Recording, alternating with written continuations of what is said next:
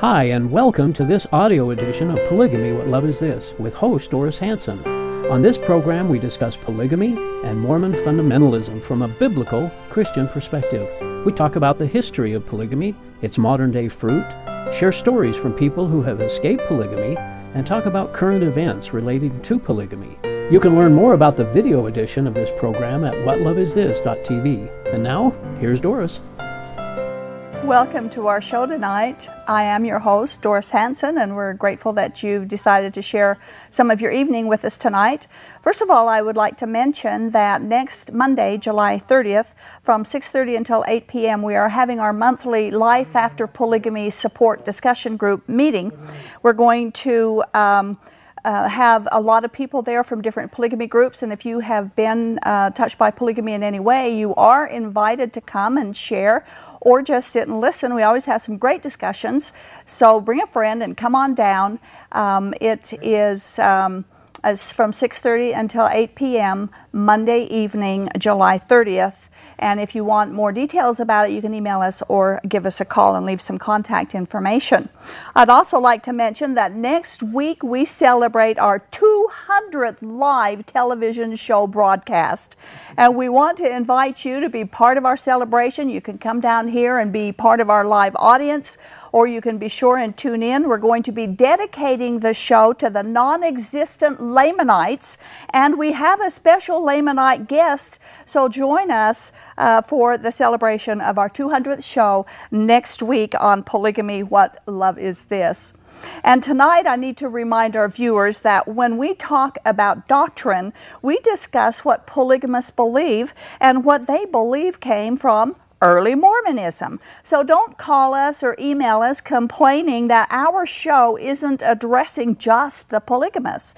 If you believe the doctrine that we're talking about, then our show is obviously about what you believe. And tonight we're going to discuss the Mormon myth of a pre-mortal existence, and how, when it's brought to its logical conclusion according to Mormon's own doctrine, it is quite shocking. Despite the many remarks that were made by early Mormon leadership claiming that their religion can be verified by the Bible, the pre-existence is clearly denied by biblical teaching.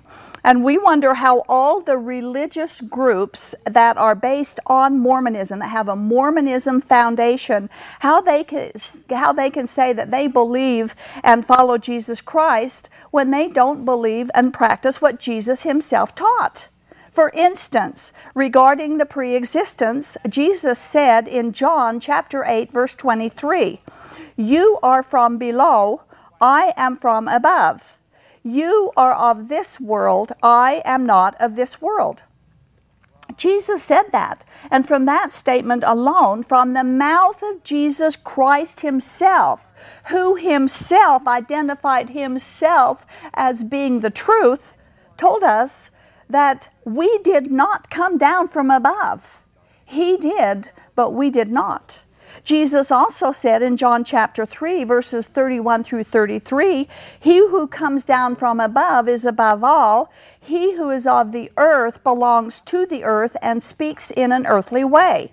He who comes from heaven is above all. He bears witness to what he has seen and heard, yet no one receives his testimony. Whoever receives his testimony sets his seal to this, that God is true." Now, only Jesus came down from above. He said so. He testified to that. And then Jesus accused his listeners because they would not receive his testimony. It's interesting because Mormonism, the people in the Mormon religions, expects us to receive them and to believe their testimonies, but they won't accept the testimony of Jesus Christ. We wonder how that can be.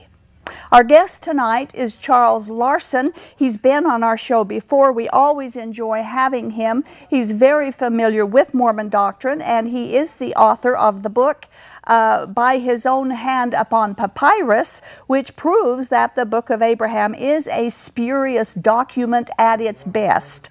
And we welcome and thank you again, Charles Larson, for coming on our show. Doris, it's my pleasure. I'm always glad to be here.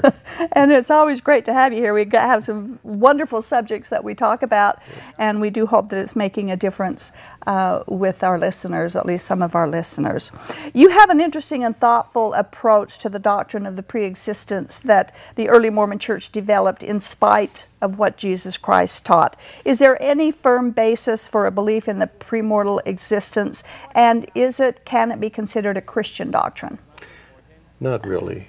People can take some scattered biblical verses from time to time, which seem to imply that God knew a person before they existed. Mm-hmm. And that's really about the gist of it.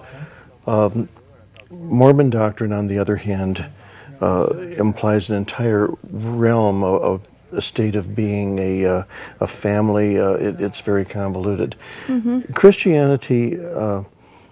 A lot of Christians have differing ideas on things, and poets have speculated about the idea of a premortal existence. Okay, mm-hmm. You have writers and poets and so forth, like Wordsworth, for example. Okay, there's a very short section of a very long poem that he wrote at one time that Mormons are very fond of quoting, and I remember when I was just a young convert or an investigator, I was confronted with this poem from Wordsworth when I was being introduced to the idea of the pre-existence. And it just struck me so beautiful. I wonder, do they have a card of that they can put up on the screen? I think we have some graphics of that. Did you want to quote what he said? Sure. Let's go ahead and put that up and let our readers look at it. Mormons will remember this, and non-Mormons should be aware of that. I mean, this is Wordsworth. Okay, he was not a Mormon. He was a poet. Mm-hmm. Okay, and what he wrote was, "Our birth is but a sleep and a forgetting. Okay, the soul that rises with us, our life star, has had elsewhere its setting and cometh from afar, not in entire forgetfulness and not in utter nakedness, but trailing clouds of glory do we come from God, who is our home." Uh-huh. Okay, now, when I first heard that, I just had this incredible sense of deja vu. Okay, yes, the veil is being rent, and I am perceiving the pre-existence, and that's exactly the type of frame of mind that Mormon missionaries and Mormons alike would like the convert to approach it with. Mm-hmm. Of course, Wordsworth was one poet, but there's a lot of mythology and perceptions and poetry in the secular realm as well. I wasn't around at the time this movie was made, but Shirley Temple did a horrid movie that was the biggest box office flop ever. It was her only box office flop, called The Bluebird of Happiness. Oh. Okay, and this was about a naughty little girl in around the turn of the 19th century, 1800 or so, who needed to learn a lesson, and I guess that's one of the reasons the movie flopped, because Shirley Temple couldn't be portrayed as a bad little girl. Probably, yeah. There was one scene in there in particular where in a dream Shirley Temple goes to heaven and she sees all the children waiting to be born. Oh my. Okay, so all these children are waiting to be born and they're lined up to go down to earth. And there's this one very sad and solemn young boy, Abraham Lincoln, who's going down to accept his destiny and so forth. Again, it was a horrible movie. But it shows that this concept was in the secular realm. It was not at all uncommon. There may have been some Mormon influence toward that movie in particular, but the idea is not unusual. Uh-huh. So the idea for a pre-existence isn't unusual. No, people have developed, and frankly, Joseph Smith probably didn't come up with it all on his own either. It's part of folklore. It's an apocryphal type of thing. Yeah. There are many teachings that, there aren't even teachings. They're just ideas and concepts. Yeah, there are probably Christians today who believe that God created our spirits in heaven and then sent them to, joined them to a body on earth instead of creating them simultaneously. And the Christians claim that heaven is our home and that our citizenship is in heaven. Oh, yes. And that when a person dies, they are going home or being called home. So it's not an unusual type of a thing for a Christian to feel that the doctrine of preexistence is a familiar thing. As you've shown at the beginning, though, there's really not a scriptural basis for us, and the scripture can be used to show that this is not how it happens. Absolutely can be. Okay. And I want to say again that polygamists are included in our remarks when we refer to Mormonism, as they are with all the pet doctrines, most of the basic doctrines of Mormonism. And I was taught, born and raised in a polygamy group, and I was taught the pre-existence from as early as I can remember. Now, you said that the pre-existence is one of their favorite doctrines. It's kind of a comfort doctrine to them. Absolutely. Mormons feel that they have a title to the idea of pre-existence, because after all, Joseph Smith taught that this was a doctrine. And so since Joseph Smith was a prophet and he was introducing doctrines which the real Christian church had dropped or forgotten or abandoned, then they feel like they're entitled to that. They have a special knowledge of something. Yeah. But you know, the truth is, Doris, the special knowledge that they have is so speculative and arbitrary, because most Mormons have no idea what their leaders really taught or what the concept of pre-existence really means. There's a cute little song in a book called "Music in the Broken Word." Now, this is one of the Mormon spoof books. You know, it's written by Mormons for Mormons, and they're poking fun at themselves. Okay, but the cute little song, it goes, "We love to dwell on the pre-existence of all our doctrines. We like it best, since no one knows one darn thing about it. One's guess is just as good as the rest. It provides grist for bad Mormon fiction, and it gives comfort to that great clan who think they're saved by family connection rather than by the gospel plan." Oh, my goodness. Isn't that cute? Again, that's harmless, you know, for Mormons. It's healthy to poke fun at yourselves, but Yeah. there's a little seed of truth in that, though, too. Okay, Mormons really can believe anything that they want about pre-existence as long as it makes them feel good. There is no solid idea behind it among most Mormons, again, because they're not familiar with the teachings of their leaders. Well, and they can't take the questions when you dig into it that go back very far. They can't answer those questions. No, they can't. And you talk to your leaders. You know, you might as well go ahead and turn to the bad Mormon fiction. You'll get a lot more answers than you will from the church leaders. But even at the end of that little ditty, okay, you notice that the writers of it, being Mormon, show some respect for the concept of the gospel plan. Okay, now the gospel plan. As a Christian, knowing other Christians, I have never, correct me if I'm wrong, someone, okay, but I have never heard the gospel referred to as the gospel plan. It has always been the gospel. Not in the Bible. No, Yeah. it is the gospel. It is the atonement of Christ for the sin of mankind in order to unite and reconcile man before God. That is the gospel. That's the gospel. Okay. The gospel plan, on the other hand, the way that the Mormon Church uses the term, is really the plan of eternal progression. Jesus Christ plays only a small role in the eventual exaltation of man. The eternal progression is about an anthropomorphic God propagating his own species by begetting spirit children in heaven, passing them through a second estate on earth and allowing them to progress and eventually become the same species as he is, just as he himself did at one time as a man, progressing to become a God. So in the Mormon plan, as they put it, would you say that they've kind of turned it around as though that instead of God first and then man, they say man first and then they become God? So Yes, men but came remember, first, not God. but remember, each man who becomes God does so by honoring and worshiping a God before him. Okay, so this is part of the problem that we're running into. It is. Is going back to the first. Well, yeah, you run up against a couple of fallacies, a couple of paradoxes. Okay, and the first one that I'd like to talk about there is called the first God paradox. Okay, Joseph Smith very clearly taught that God was a man at one time. Okay, he did. in his King Follett discourse, for example. The King Follett discourse was given just a few months after Wilford Woodruff came up with his little ditty about as man, let's see, as God is, How did it Let's go? see, that was Yeah, Lorenzo as man Snow. is, God once was. Yeah. Yeah, Lorenzo Snow. Lorenzo Snow, thank you. As God is, man. As man is, God once was. I always get that mixed up As because God it's so now is. silly. It's very confusing. Yes. As God now God is is man, man maybe. once. Yeah, right. Yeah. Well, you know what I mean. Okay. But he had that thought during a dream, and he went and told it to Joseph Smith, and Joseph Smith said, "That is of God."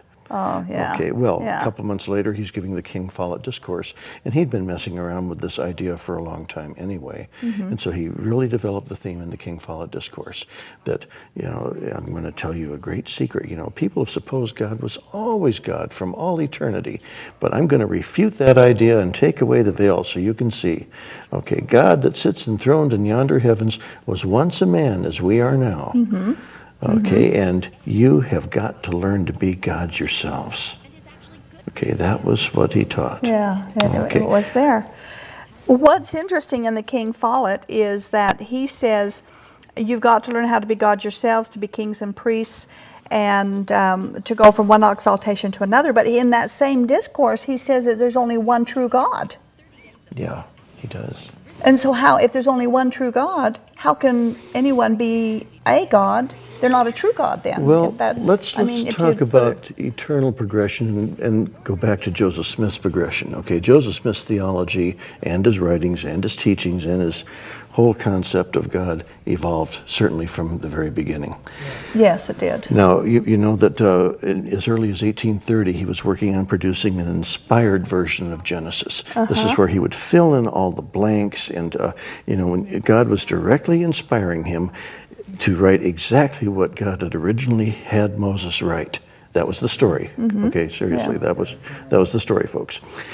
So, in the book of Moses, he depicts God as the creator of all.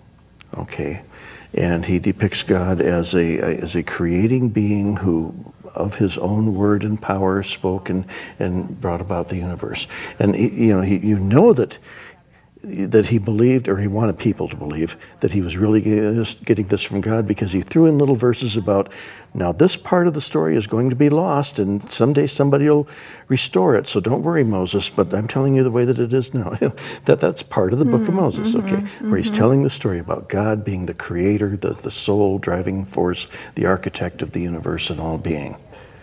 Okay, now fast forward 14 years to the King Follett sermon, or 13 years, 12 years to the book of Abraham. In the book of Abraham, he is writing exactly the same thing, only this time the way that God dictated it to Abraham some years before Moses, some centuries before Moses. And here, all of a sudden, every time that the book of Moses says God, the book of Abraham says the gods. Go ahead and transpose sometime the book of Moses, chapter 4, with the book of Abraham, chapter 4, and you will find a perfect example of Joseph Smith's evolution of his deity, the deity that he wanted people to understand from 1830 to 1842, 43. He changed his it totally. Instead of having a creator God who was the architect of the universe, he has a labor foreman who is working with a council of the gods in order to go ahead and create the earth. Okay. So the Mormon's gospel plan then actually, in a word, includes God propagating himself as a species. Propagating himself as a species. Now let's go and look at that, because I wanted to talk about that first paradox. This is where we're getting into an area where Mormons generally just like the warm, fuzzy idea of a pre-existence, being born of God in heaven and then coming to earth for a reason, to get a body so that they can progress, okay? And that's really all that most Mormons understand about this.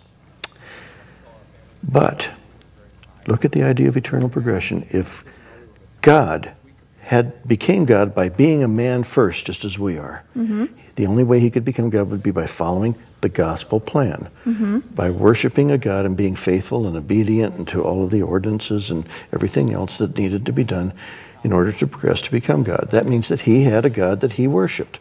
Yes. Where did that God come from? That God would have also had to evolve from having been a man. Okay. Right. See, Joseph Smith was trying to overcome the concept of eternity. He thought that eternity was a stupid idea and it was incomprehensible to most people. And he spent the latter years of his life trying to go ahead and refute the idea of an eternal God and put it in terms that were graspable. Is that a real word?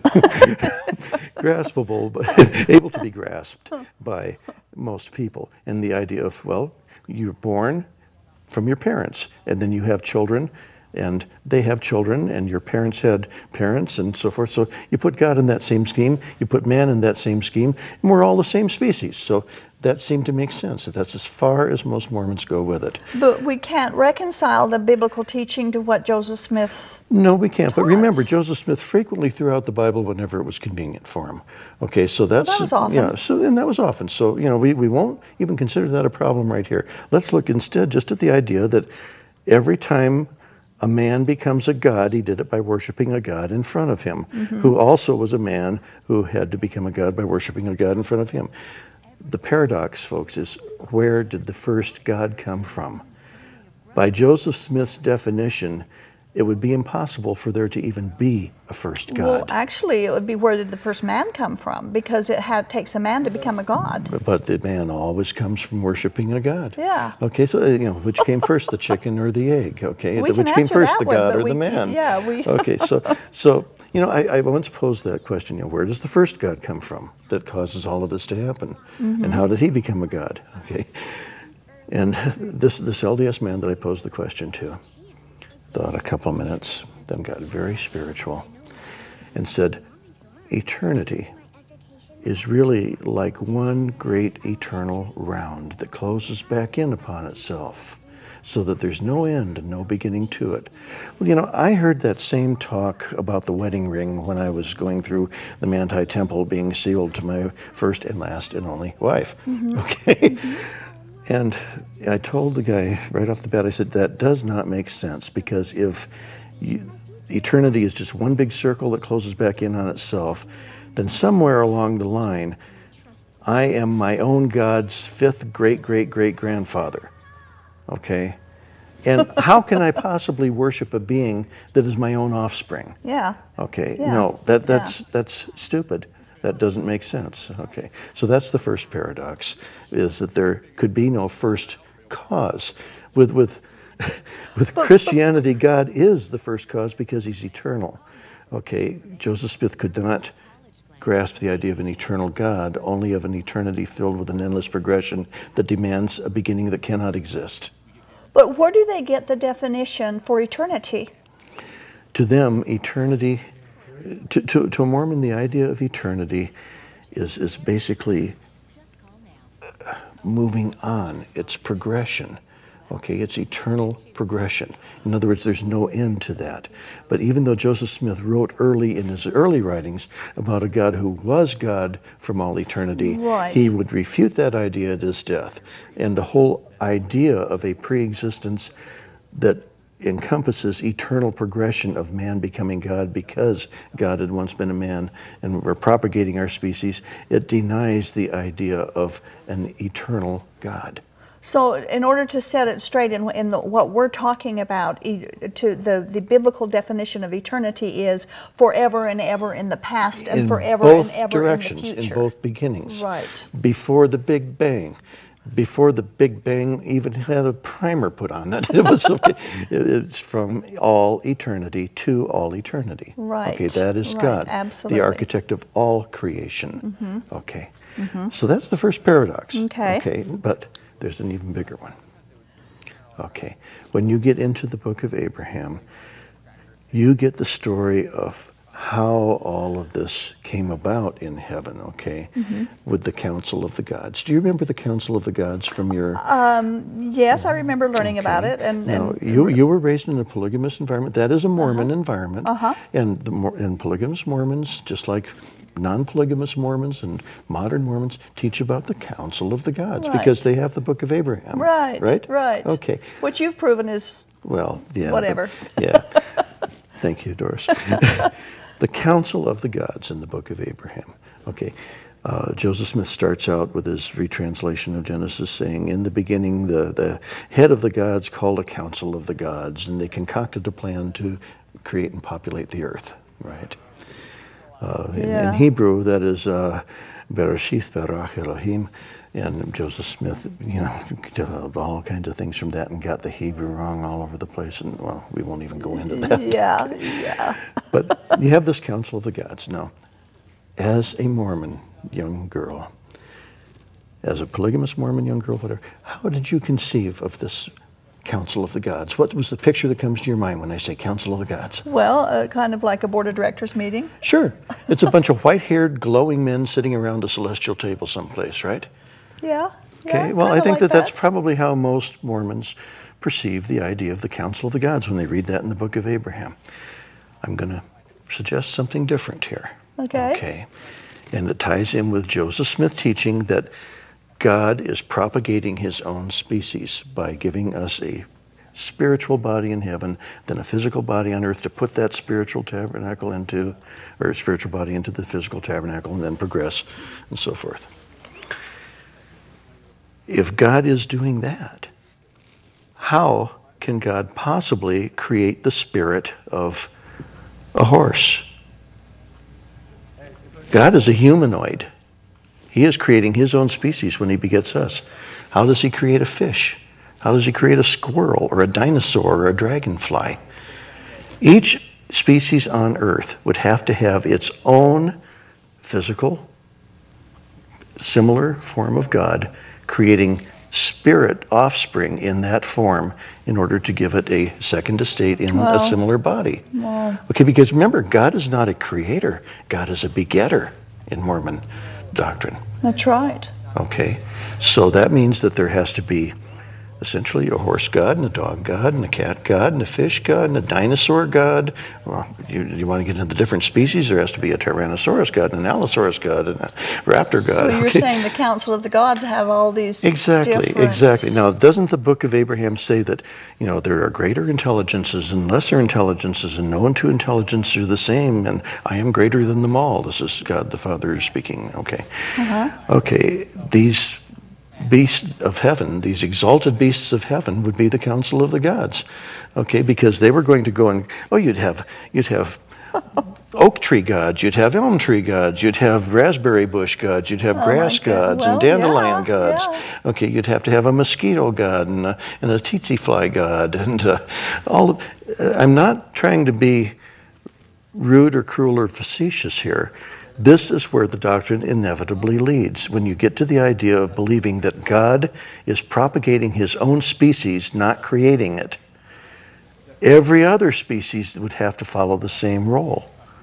And I don't believe that, well, according to the way that it's taught, it has to. The way that it's taught, it has to. There is no other way that makes sense. Right. This Council of the Gods that Joseph Smith is talking about in the Book of Abraham, that he purports God is talking about, would have to be made up of all of these beings of every species that ever lived and went extinct on the earth. Not only human, but it would have to be every animal, every form of animal, every fish, every bird, every insect, every tree, every bush, every blade of grass, every type of discrete species. And it's been a long time since I've taken botany. Okay, but I cannot remember how many hundreds of thousands of different discrete species there are which do not interbreed with each other.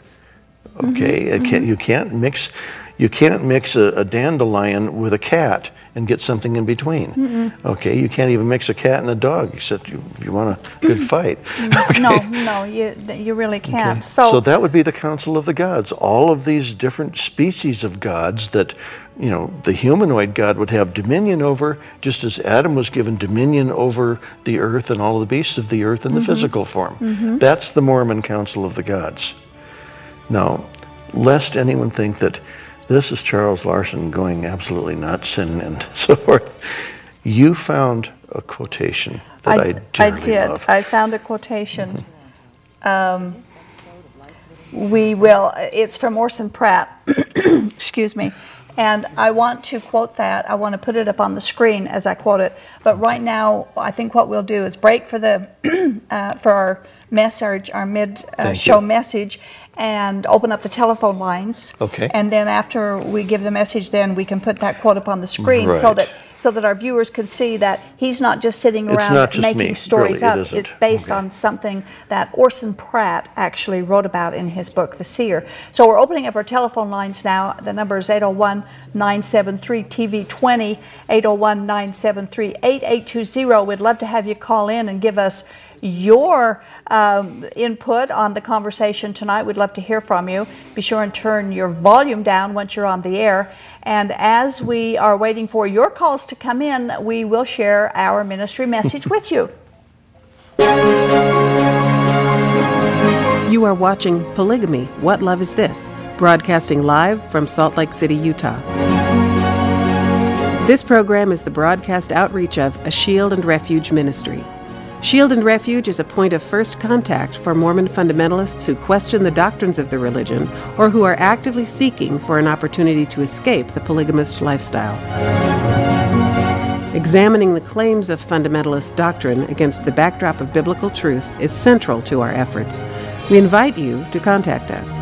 Call toll-free at 877-425-9993 or email us at tv@aboutpolygamy.com. You are welcome to join us in our monthly support group, Life After Polygamy, where you can meet others like yourself who are searching for answers about polygamy and Mormon fundamentalism. We meet monthly in the Salt Lake City area. For more details about time and place, call us toll-free at 877-425-9993 or email us at tv@aboutpolygamy.com. We want you to know that we've made available to you some outstanding resources free of charge. You will find them at our website, www.whatloveisthis.tv. There you will find the DVD, Lifting the Veil of Polygamy, which documents the real-life stories told firsthand of those who were lifted out of the culture of polygamy through the power and love of Jesus Christ. Also, free of charge to you is the booklet, Is Polygamy Biblical? It explores plural marriage in the context of God's Word and answers questions like, did God ever command polygamy? Is it part of God's plan? While you are at our website, make sure to take advantage of the archived episodes of this program, which can stream on demand directly to your computer. There are more than 100 shows to choose from. And if someone you know is unable to view this program via live broadcast, recommend that they visit this same website every Thursday at 8 p.m. Mountain Time to watch this show through live streaming video. Simply follow the links to the live streaming video page. If you are watching live tonight, we invite you to call us as we open our phone lines. The number is 801-973-TV20. That's 801-973-8820. Now, back to Polygamy, What Love Is This? With our host, Doris Hanson.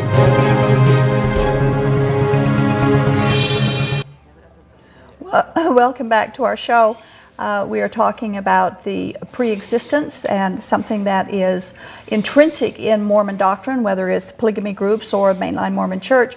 The pre-existent is a doctrine that they all believe in, because Joseph Smith taught it. Our guest is Charles Larson. He's here bringing us into a new concept, not a new concept, but a concept perhaps that most people haven't thought of before, that the logical conclusion of the pre-existence brings us into the God of the spirits of all creation, including animals and vegetables. We wonder who's telling the truth, because the Bible is very clear that there is no pre-existence, and the Mormon Church is very clear that they believe in one. So we wonder who's telling who's telling the lie here. Is it God who's lying to us about it, or is it the Mormon doctrine that is not correct? I'd also like to mention here, we do have some calls coming in. We invite you to continue to try to call in. But I want to bring up Alma chapter 11 in the Book of Mormon, where we find that Joseph Smith did not believe in many gods. He was very clear about it. And if we can put this up on the screen, I would like to quote Alma chapter 11, beginning with verse 26. So this is 1820s when he's hasn't developed all of these other things yet. The other ideas haven't evolved with it, that's true. And verse 26 says, Zeezrom said unto him, Thou sayest there is a true and living God? And Amulek said, Yes, or yea, there is a true and living God. Now Zeezrom said, Is there more than one God? And he answered, No. And Zeezrom said unto him again, How knowest thou these things? And he said, An angel hath made them known unto me. Now we go down the same chapter, down to verse 38, to continue the conversation. Now Zeezrom said unto him, Is the Son of God the very eternal Father? And Amulek said unto him, Yea, he is the very eternal Father of heaven and of earth, and all things which in them are. He is the beginning and the end, the first and the last. And he shall come into the world to redeem his people, and he shall take upon him the transgressions of those who believe on his name. And these are they that shall have eternal life, and salvation cometh to none else. So we can see that he believed. Now this was pretty close to biblical doctrine. Not It quite, really is. Not And quite really but close. When a Mormon, or when any person is being introduced to Mormonism, this is what they get. They're told, read the Book of Mormon, pray about whether what you read is true, and if you can say, well, yeah, that sounds good, I understand that. All you have to do is commit yourself to the idea that Joseph Smith was a prophet of God and the Book of Mormon is true, and you're baptized. Yeah. Once you're baptized, you've taken upon yourself an obligation and many other things that you've made an investment. You've invested in believing what there is. Now, it may be a month or 2 months or 6 months before you find out that they believe that God was once a man and that men become gods, like it was with me. When I first heard that, I thought, oh my gosh, there's a horrid heresy going through the ward. I've got to go tell the bishop. And the bishop smiled at us and said, no, that really is doctrine. And because I trusted him, because I'd made my investment, I'd made my commitment, I said, all right then, I'll believe that. And a Mormon grows line upon line and lie upon lie until they believe everything that they're told because they trust it. So despite the fact that they do believe in many gods and the eternal progression into godhood, Joseph Smith originally taught there's only one God. Right. Now let's go to Orson Pratt in The Seer. Yes. Now we have this book, The Seer, which was written by Orson Pratt, an early prophet and apostle of the Mormon Church. Right. And he said on page 38 about the vegetation and the animals of the earth. He said, when the world is redeemed, the vegetable creation is redeemed and made new as well as the animal. Now he is saying in this passage that we're going to read some more, that the origin of spiritual vegetables is heaven. And this is the quote, These spiritual vegetables are sent from heaven to the terrestrial worlds where, like animals, they take natural tabernacles, which become food for the sustenance of the natural tabernacles of the animal creation.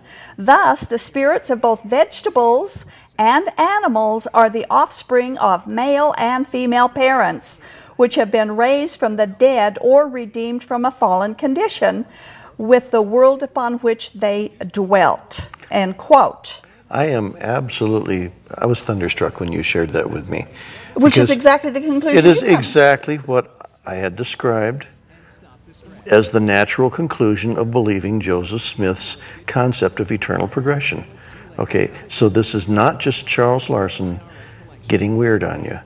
This is Orson Pratt, who, while he was never a president of the church, he was called as an apostle and as a prophet. He definitely was. Okay, that was part of his calling.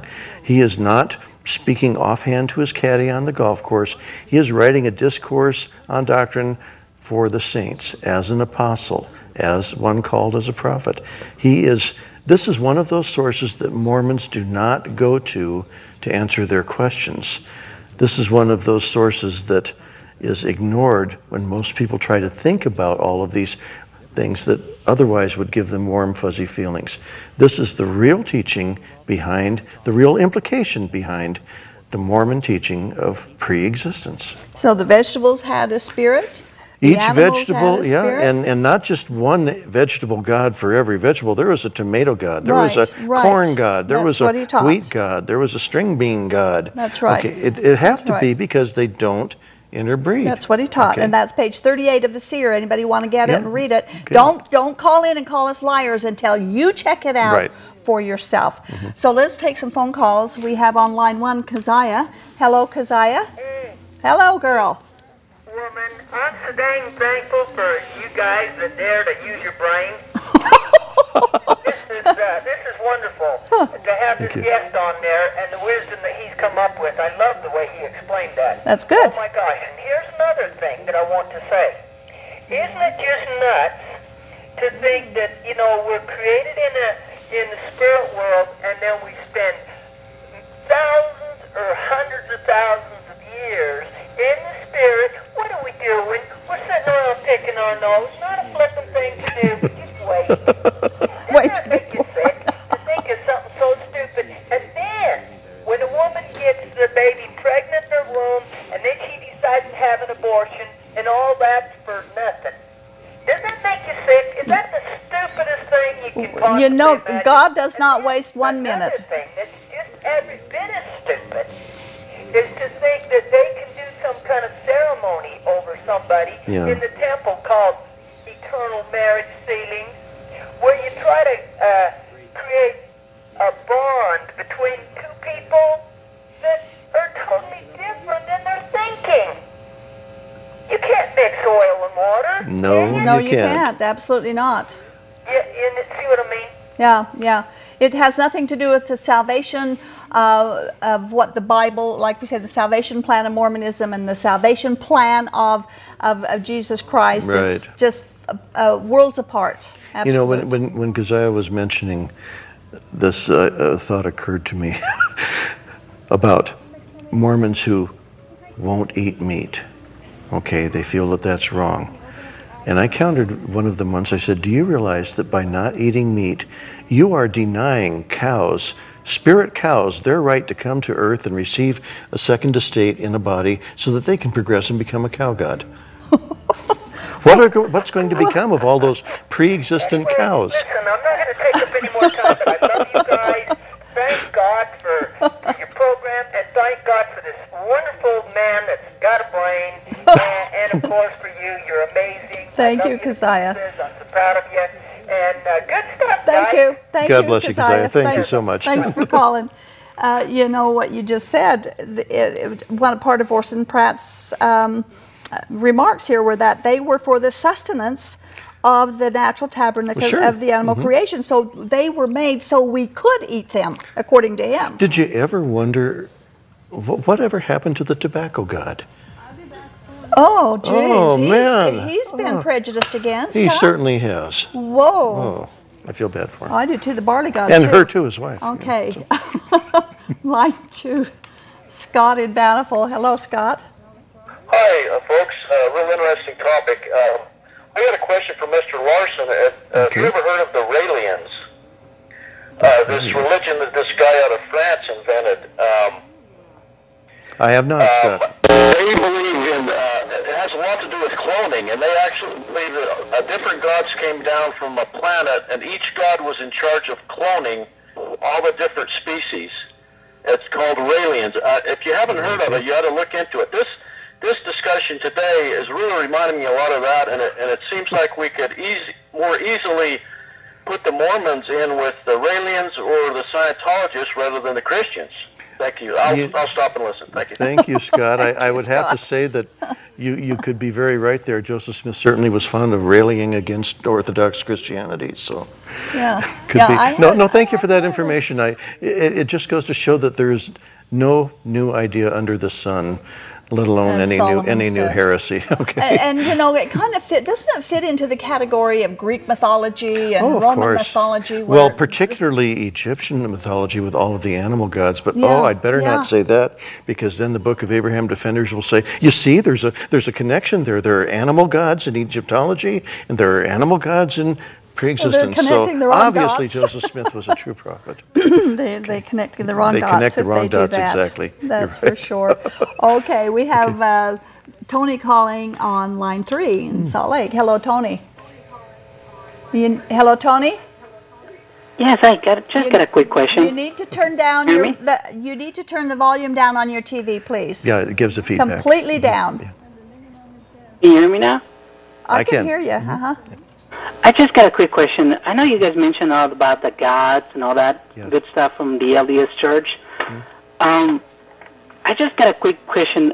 You know how when Jesus is being baptized, and I guess there's a voice and say, "Hey, this is my son," or so and so. Right. I'm just kind of confused. Isn't that like the God talking to himself? You know what I'm saying? It doesn't make no sense. Well, you frankly, understand what I'm saying? I understand what you're saying. Yes. Hello? Yes. Okay. Thank you. I'm almost stumbling over my tongue here. The Christian concept of God is as a triune God, God in three forms. God could be God the Father at the same time that he was also God the Son and the Holy Spirit. Okay, I mean, you've got a manifestation of all three of the Trinity at Jesus' baptism. You have the physical man getting baptized, you have God the Father's voice, you have the Holy Spirit in the manifestation of a dove. Okay, all of them together. The idea is not to try to see, let's see if we can separate these things and line them up one at a time and put them each in a box. The idea of the Trinity and the concept of God as a Christian is to put them together. This was done as a manifestation of one God at the time.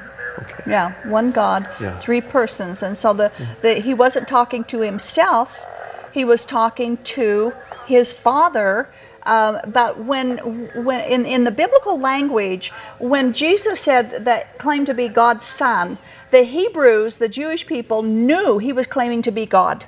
Yes. Because they picked up stones to stone him, and the reason they were stoning him, they said, was because you, a mere man, claim to be God. Right. And so they knew. Now, we don't see that in our English, our modern English vernacular and grammar, but in the Jewish days, they knew what Jesus was claiming to be God when he claimed to be God's Son. That's what the whole idea of Messiah was, that God would come among them, in the form of a man. Exactly. Now, one thing you didn't mention was, of course, when Jesus would pray.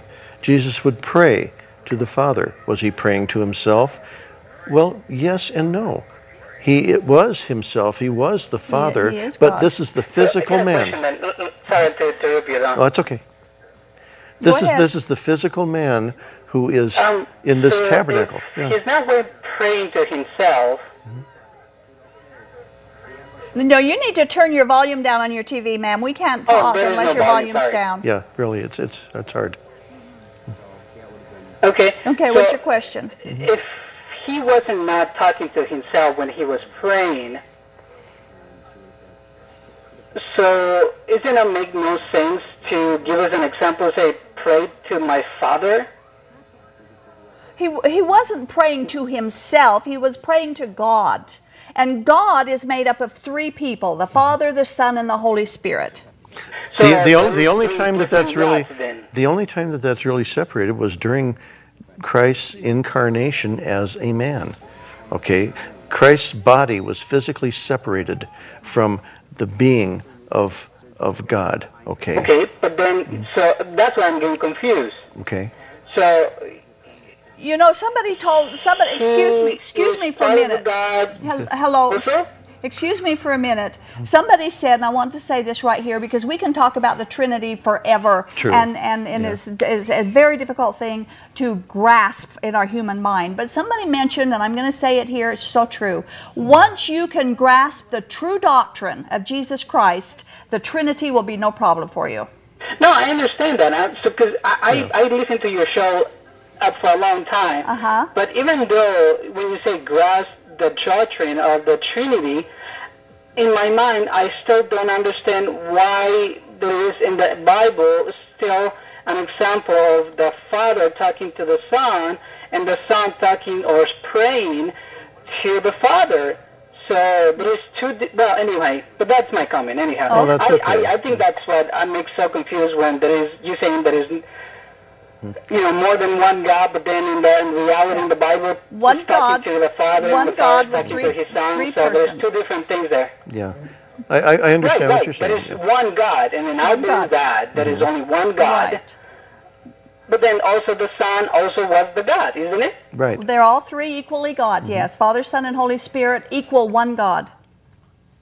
But of course, Christ in his physical body during his incarnation. That's my comment. Thank you. Okay. Okay, thank you. Christ in his physical body in his incarnation had to do what a man would do. He absolutely He lived had as a to man. eat, He had to live as a man. sleep, and he had to communicate with God. He had to be man, dying He had to for be man. Otherwise, he wouldn't have Submitted to been man. God. He wouldn't have been a sacrifice that would be Right. possible to propitiate for man. Right. In fact, the salvation would not be possible without God being a Trinity. It wouldn't be. It wouldn't be possible. Line one, we An have interesting Trevor. line of thought, though. Thank you. Hello, Trevor? Yeah. Yes, you're on the air. Okay. What is your question or your comment?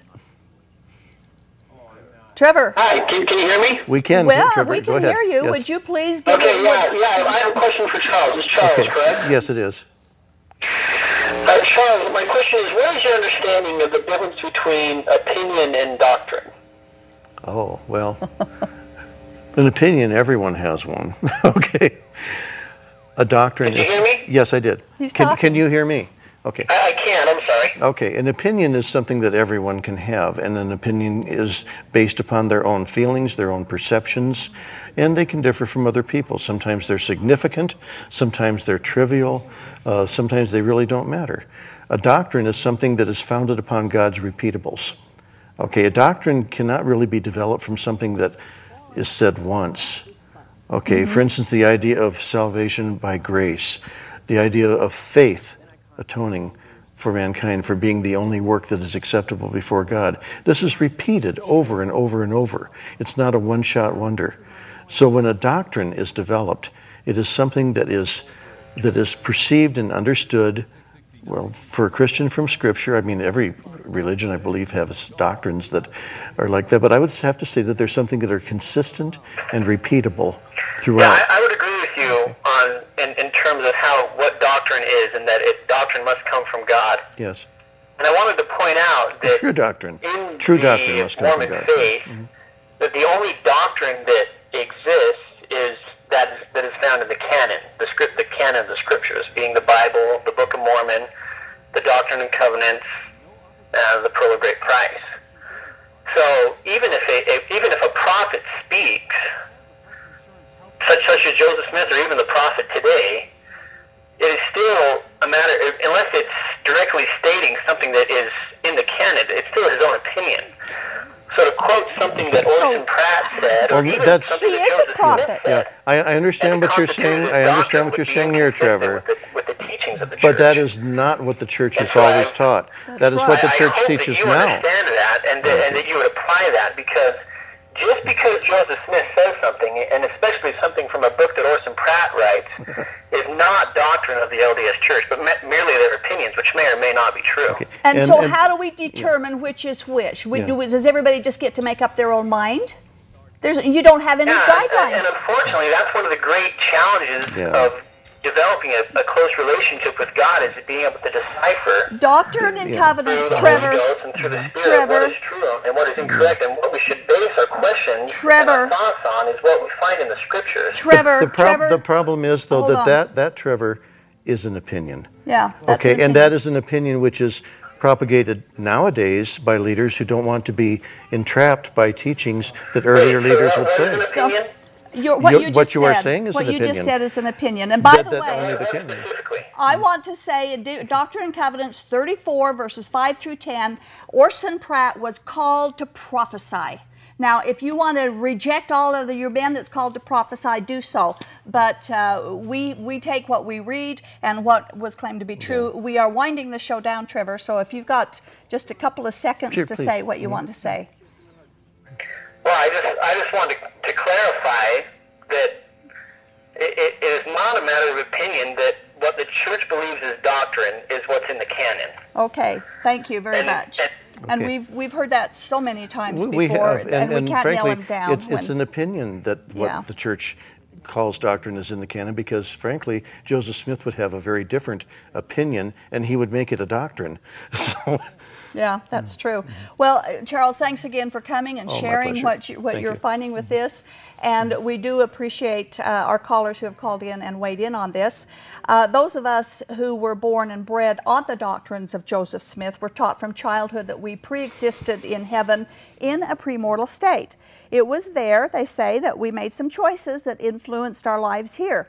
Choices we made in the pre-existence included what our skin color would be and if we could be born in the perfect religion that they said would be restored by Joseph Smith. Actually, these choices even determined if we would even be worthy enough to be born in a premortal body, or a mortal body, I should say. As we've discussed tonight, this entire doctrine is a Mormon myth, and sadly, this belief merely proves once again that Mormonism is a man-made belief system.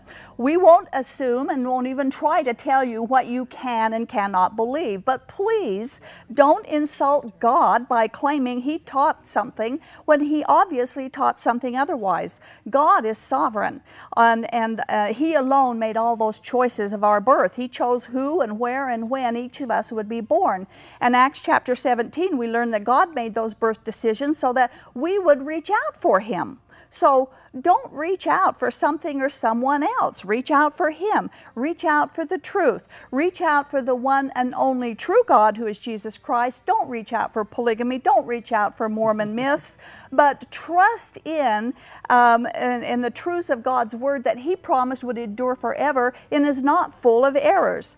Now, we ask you again to consider watching our show next week as we celebrate our 200th live television show broadcast. Again, our special guest is going to be a Lamanite and is going to be dedicated to the Lamanites. So join us to commemorate their 200th broadcast and thanking God for every opportunity that we've had to share the truth with this culture. Thanks for watching and good night. This has been the audio podcast edition of Polygamy, What Love Is This? This program is a production of A Shield and Refuge Ministry and Main Street Church of Brigham City. You can view current and past video episodes as well as download audio episodes of this program at whatlovethis.tv.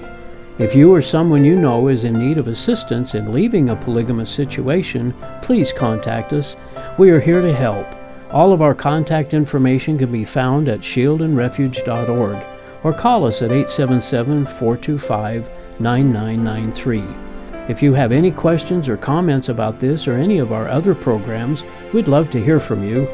Write us at email@whatlovethis.tv. Thanks for listening, and we hope you'll join us again.